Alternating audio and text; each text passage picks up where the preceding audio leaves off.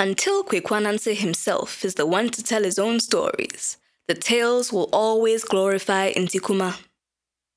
In 2018, the teenage aspiring writer, Ntiwaa, composed 8 original Anansesem stories, all inspired by incidents involving her cousin, Kwaku Anan. She volunteered as a kindergarten and told them to the children. They have now been recorded and released here, with Ntiwaa's permission, of course. So, sit back and kick it with some original oral storytelling from a talented young woman. This, on Ep4, is Green, Green Grasses. Green, green grasses. Kwaku Ananse story. Story.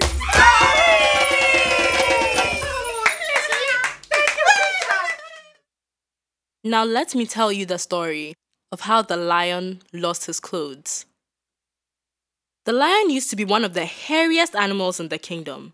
The hair was thick all over his body from head to toe. And before he became king, he was very good friends with Kwaku Ananse.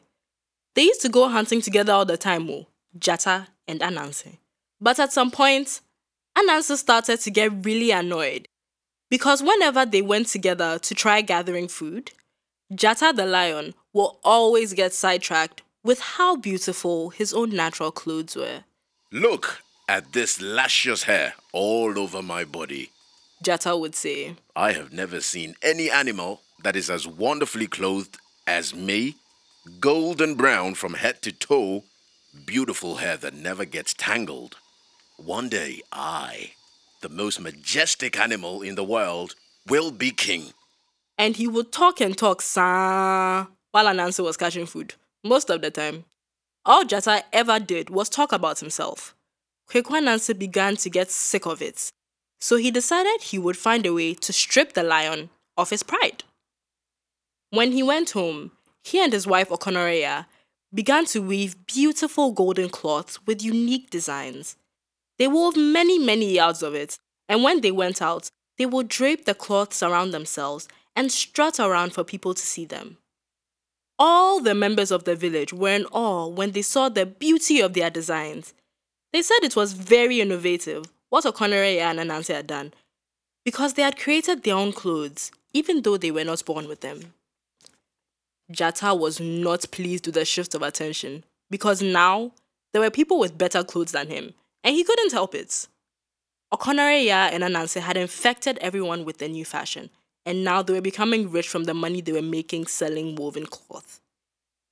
Because of that, Ananse was always too busy to go hunting with Gyata. Ananse could see that the whole arrangement was really paining Gyata, and he liked it that way. He knew that Gyata was too proud to ever come to him, so he rather went to Gyata's house to speak to him. Gyata, how are you? Said Ananse. I have noticed you have not been looking happy nowadays. I thought maybe I could cheer you up by offering you a gift. A gift? Gyata asked cautiously. What kind of gift do you believe can cheer me up? Well, you are, of course, the future ruler of this kingdom, and everybody knows it.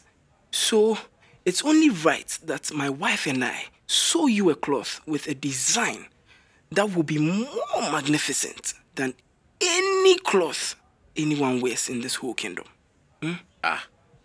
Then I suppose I'll accept this gift you want to give me. Even though my own clothes are gorgeous as they are. Pleased, Ananse went home to his wife and told her to begin the weaving. Put your best effort into it. Why? He told her. It has to be the most beautiful cloth we've ever woven. Then Ananse himself went off and began to spin plenty sticky webs and put them down before he went to help his wife with the weaving. When Kwaku Ananse and Okonoreya presented the cloth to Gyata, even he was taken aback by its majesty. Unable to wait, he decided to don it right away. He wrapped it around himself from the neck down, after which he went out into the village market to walk around, just so as many people as possible could see and admire him.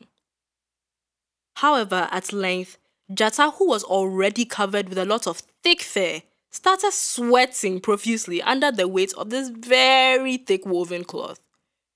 Kwaku Ananse, who had been walking with Gyata, told the lion. Gyata, haven't you seen the weather is very hot today? I think you should take off the cloth for a bit. Cool yourself small before you put it back on. The lion didn't like the idea of taking off his superior new garment, but he really could not take the heat anymore.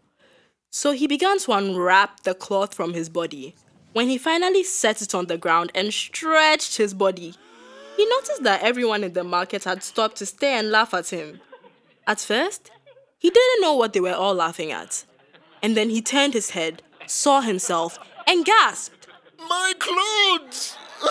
He roared. What has happened to my gorgeous natural-born clothes? He picked up the garment Kwaku Ananse had given him earlier, and now realized that all his hair had come off with it, stuck to the inside of the garment, which had been coated with some of Kwaku Ananse's stickiest webs. Gyata began to roar and roar furiously, but Ananse had run away a long time, and he was now nowhere to be found. So that is why today, the lion still has a luscious mane, but looks to be naked from the neck down.